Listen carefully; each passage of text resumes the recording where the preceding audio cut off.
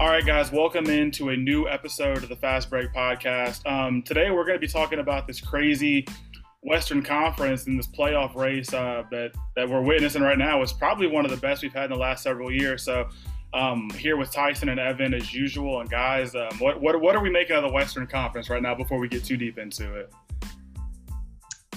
I don't think I've ever seen a conference be this tight and this crazy this late in the season. Yeah, it's actually weird because like for many years it used to be like the situation we have in the West right now. It used to be the situation we had in the East, where in the East, like in the previous years, no teams were really going on top of all the teams and having like a proper ranking in the East. And it's weird because right now the East looks stronger than the West, and we have a proper ranking, and this time it's in the West that it's like super close, except like for one or two team like the Kings, what we're going to talk about today. But it is true that, as you said, it's been a few years since we didn't have like such a wild Western Conference. but I think I actually really like how close this is right now, and I think that really speaks to what the play-in has done for the league, because I remember a couple of years ago when they incorporated the play-in, everybody was against it. Nobody wanted to change or anything. But yeah, I mean, how close the teams are in those, 6 through 10 or 7 through 10 spots. I mean, that's what's making this so fun to watch, and it makes teams, stay competitive during this time of year. Because a couple of years ago, we weren't seeing that. No, because a team that was in the 9th or 10th seed and had like too many games or wins away from like the first playoff seed, they were like just throughout that season, it's over, won't make the playoff. And now you turn to those teams, you have a chance to make the playoffs. So as you say, it's more competitive because you have more team that can be in the playoffs. So there is team that before they stopped playing at the point because they knew that they have no chance to make the playoff, and now they still have a chance. So they're still playing, still grinding until the end of the season, and that gives you more complicated matchups, more complicated games, and yeah, I think it helps like the competitivity of a certain conference. I think with the play-in, and like since the standings are so tight, like the play-in just makes it even more interesting because like anything can happen in a one-game situation. Yeah, and I think the year that resembles this one, I think the closest, I think it was 2017. It would have been 2017, 2018, when the Rockets had their 1 seed, but the last seed was for the last spot, it was between the Timberwolves and the Nuggets. And I remember they both had the exact same record, and I think they played each other on the last day of the regular season, and whoever won got that last spot. And Minnesota ended up winning, and I know they got that last seed, but that just really put it in perspective for me, like how important a lot of these games actually are. And I think when you look at the first part of the NBA season, the first couple weeks, whatever, everybody always says, oh, well, these games don't matter, they play so many, whatever. But that was the season in particular that really showed me the late games matter, and then the early games, they kind of matter too. Now, if you start 0-2, 0-3, whatever, but when you dig yourself in a hole where you're 2-17 or 2-20, I mean, it's kind of hard to dig out of that. So, no, I definitely do enjoy watching these games for those reasons, because it just puts more value, I think, on the games later in the season. So, it definitely has been a lot of fun. But Sacramento Kings, I think that was what we were messaging each other about earlier. So, whichever one of you guys wants to take it first, go for it. They've been fun to watch. So the Kings, it's actually one of the first subjects we had this year. I think that one of the first podcasts we made this year, it was about the Kings, because at the moment they were already playing well with Sabonis and all the guys. And we started talking about, first of all, how cool it is to see the Kings playing well again, because they've been a source of jokes for NBA fans for many seasons. And one of the things we're talking about is how far they can go. Can they hold this level of competition during the entire season? How far they go in the playoff? Where they'll end up in the Western Conference? We're late March, so it will be soon the end of the regular season. And the Kings are second in the West and then playing very well.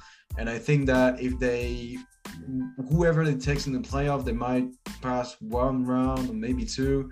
So it's actually crazy to see, like, 5 or 6 months ago, we were saying like how far the Kings can go, and here we are, second in the Western Conference. Probably one of the most solid team in the West for sure, but also in the entire league. So it's quite incredible to see how far they went. Yeah. And I can't believe it's been like 17 years. I was 3 years old the last time they made the playoffs. So like, as in my time watching basketball, this is the first time I'll get to see them in the playoffs. Yeah.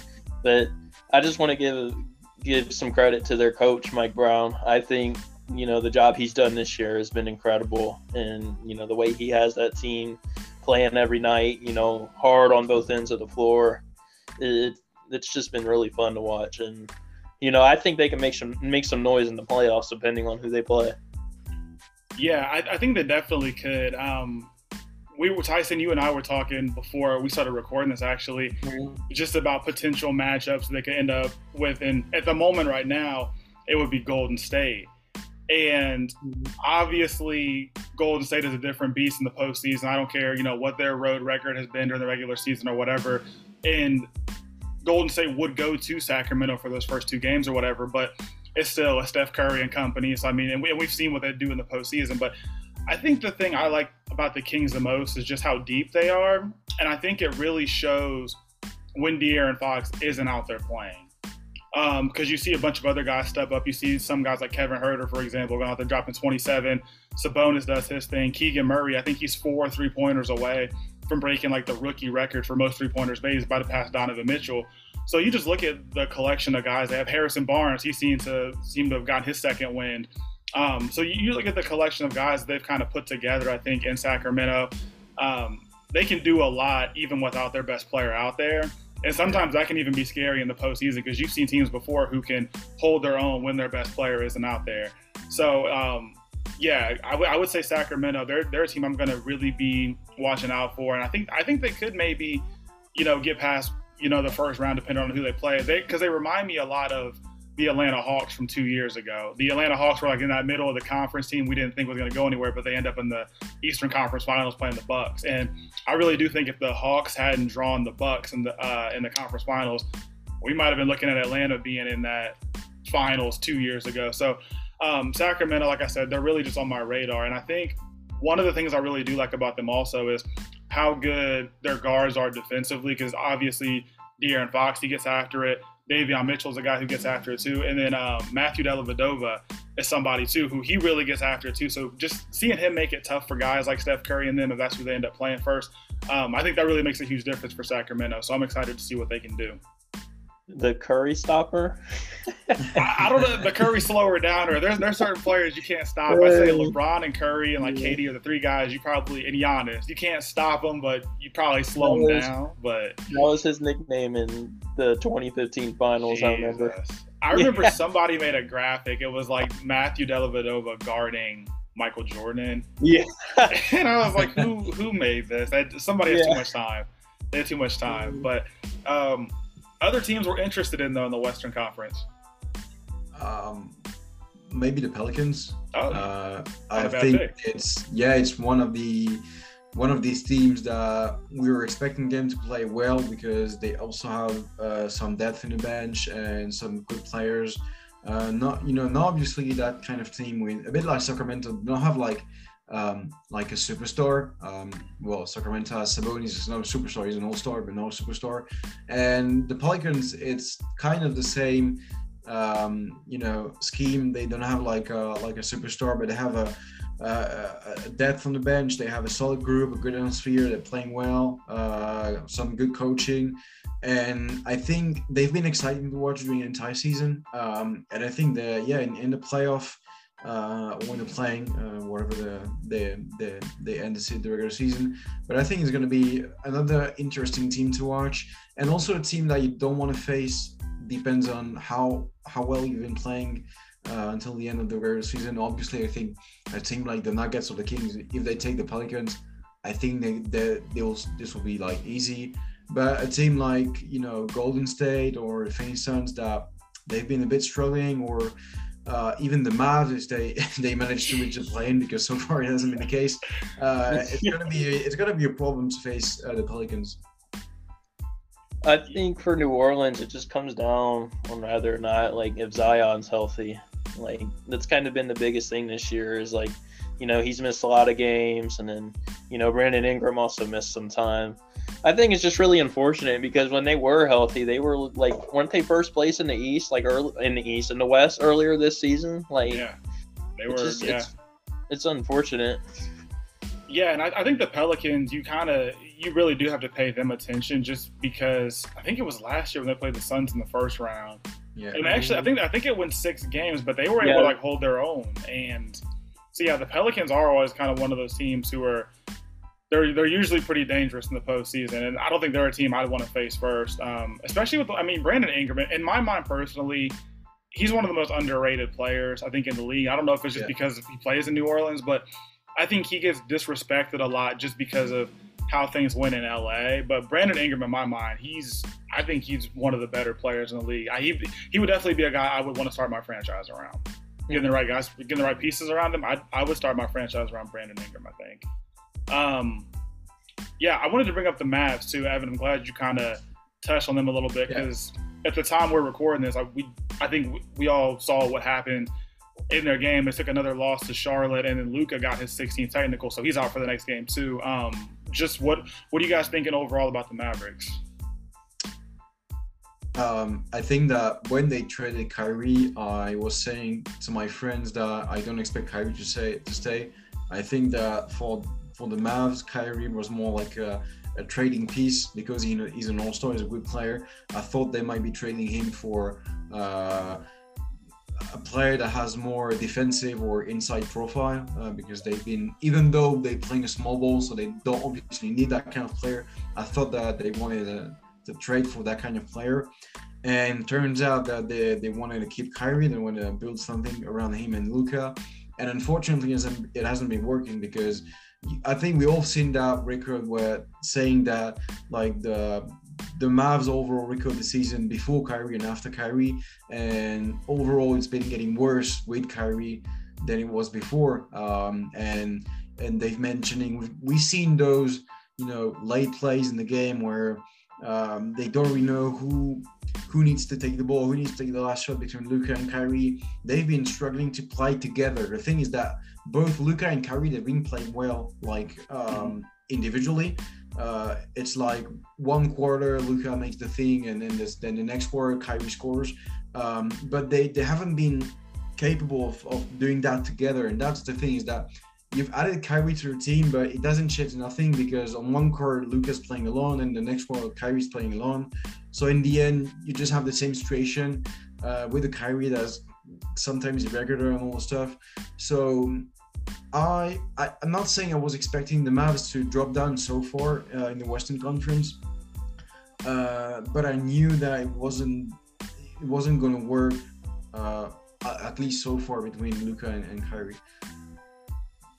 If they continue on this downfall and miss the play-in playoffs entirely, and Kyrie walks in free agency, I don't even know what direction they go in this offseason. What do you do? Because outside of Luka, it's they don't have many assets to go get another star player or anybody of that caliber. No. So the other day, I don't know if you guys saw Luka's press conference when he was very frustrated with how things are going and everything. So it's I wonder if things keep going this way, if he's going to demand a trade. And if he does demand a trade, I don't know what a trade looks like for Luka, because he's so young, but he's also arguably a top 5 player in the NBA right now. Yeah. What are you guys thinking? It's actually cool that you mentioned Kyrie and the fact that they don't have really assets to trade. I think Kyrie is the only assets to trade. But the thing is that if it's another failed season for Kyrie, I've seen people saying that if Kyrie fails in Dallas, he doesn't have any more excuses about the fact that he's not successing.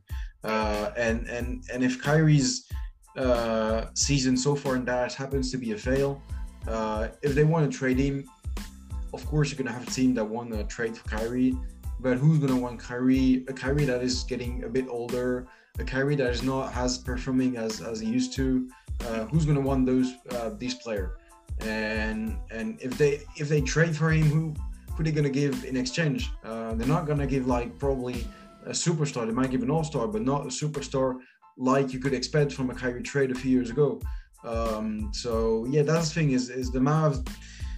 They don't have really, apart from Kyrie and obviously Luka, but I don't think they want to trade Luka. I think if a trade might happen, it might be more Kyrie than Luka, obviously. So apart from Kyrie, they don't have other assets to trade. So they're kind of running a bit short so far. I think the next thing I'm going to say about the Mavericks, I've learned this from being a Browns fan. Whenever the team looks good on paper, that doesn't really mean anything. And so when the whole Kyrie trade happened, everybody on SportsCenter everywhere was like putting up graphics of, they're the highest scoring duo and this. And in my mind, it's like, well, they can't stop anybody. There's plenty of other duos that can score 60, 70 points between the two of them, and they can stop people. Like I would think Jason Tatum and Jaylen Brown, they're a perfect duo. They can easily go out there and drop 65, 70 points combined. But the thing about it is they stop people. And I know it's not fair to necessarily compare those two to Kyrie and Luka because I know there's size differences and everything, but at the same time, we can't always look at what players do offensively. I know it's fun to watch. You get the highlights out of it and everything. But when the Mavericks got rid of like Dorian Finney-Smith, I was just thinking like they don't have any defense now. They don't have any defensive wings. That's why when they're playing teams like Charlotte, Gordon Hayward's going off. It's just like Gordon Hayward hasn't had a good game since he fell in the opening of the 2017 season. So it's just like they can't stop anybody. So I think we just really have to stop looking at what the teams are offensively. And like I said, it's fun to watch. I get it. But if you're not stopping anybody, then the postseason is going to be a nightmare for them if they make it in. It's actually cool that you mentioned the fact that they can't stop anybody because there is that game against the Lakers, the last LeBron James game before the injury, where they've been attacking flawlessly in the first and second quarter. And then when you got Anthony Davis and LeBron James starting to, heating up and putting the baskets, they don't have nobody to stop them. And blew a 27-point lead. First of all, because they don't have an inside player, so we can't say that this is right. This is a choice to play small ball. But if you play small ball, you need to have guards that can defend. Mm-hmm. So if you got Luka scoring and then not defending, that's right. You put Spencer Dinwiddie is a good player for that because he can score and he can defend. Right. This summer they've recruited also Ntilikina, he's not a good player offensively, but he does the job in defense. And in fact, is that before Kyrie, they used to have kind of a proper balance between offense and defense. Yeah. And since they traded Kyrie, it's been a total disbalance. It's fully on offense and nothing on defense. And that game against Lakers is a good example because let's be honest, the Lakers haven't been playing like very well in the past few months, but they still managed to come back on a 27-point leads again. That team of Dallas, they're supposed to score flawlessly. So it's cool that you mentioned that. Cool, Kyrie and Luka are scoring 60 or 70 per game, but they're just not playing defense. And if these guys are not playing defense, then you don't have anybody beyond because you might have a defensive player, but not all-time defensive player. Yeah, you're not even giving yourself a shot if you don't play any defense. Yeah, not at all. You need to be good defensively in the postseason. Yeah, especially in the postseason. Go ahead, Evan.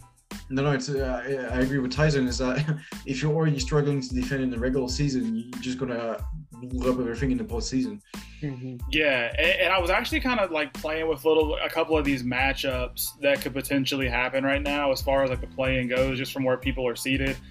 And the way it's looking right now, so we have the Timberwolves, the Lakers, the Pelicans, and OKC. Those are 7, 8, 9, and 10.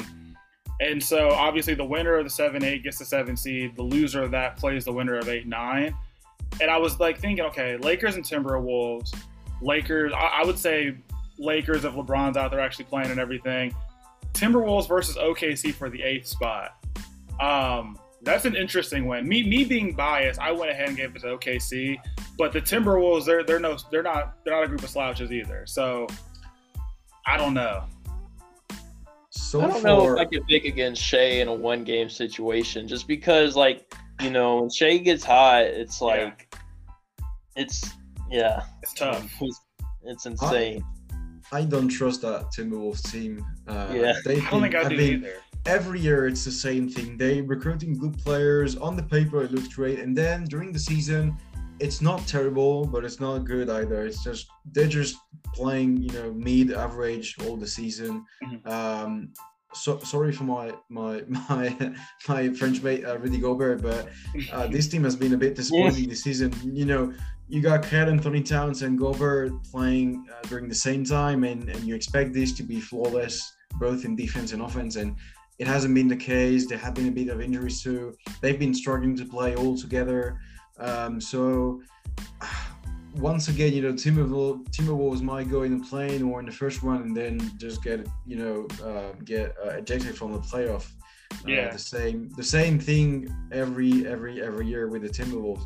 So yeah, if you got like OKC against Timberwolves, I would not trust those Timberwolves to win the entire series.